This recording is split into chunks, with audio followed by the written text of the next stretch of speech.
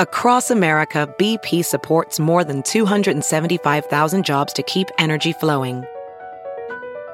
Jobs like building grid-scale solar energy in Ohio and producing gas with fewer operational emissions in Texas.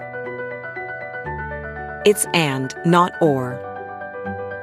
See what doing both means for energy nationwide at bp.com/investing in America.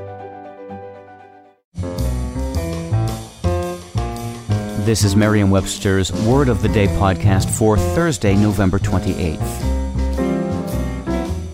Brought to you by the new Merriam-Webster's Advanced Learners English Dictionary, designed for students and teachers of English as a second language.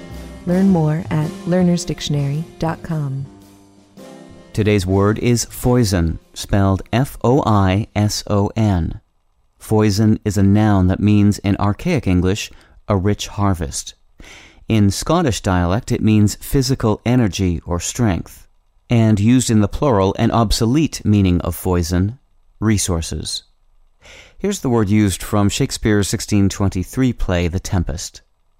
Earth's increase, foison plenty, barns and garners never empty, vines with clust'ring bunches growing, plants with goodly burden bowing. The definition of the word foison is amply supplied with labels. They appear at each of the definition's three senses, and they all suggest that it's unlikely that you'll come across foison in your general reading. The word did appear, however, in some reading material that was probably familiar to some of the Mayflower's pilgrims, the late 16th century sermons of Henry Smith. One of those sermons included the following lines: "Such a foison hath your alms, that by the blessing of God it increases like the widow's meal."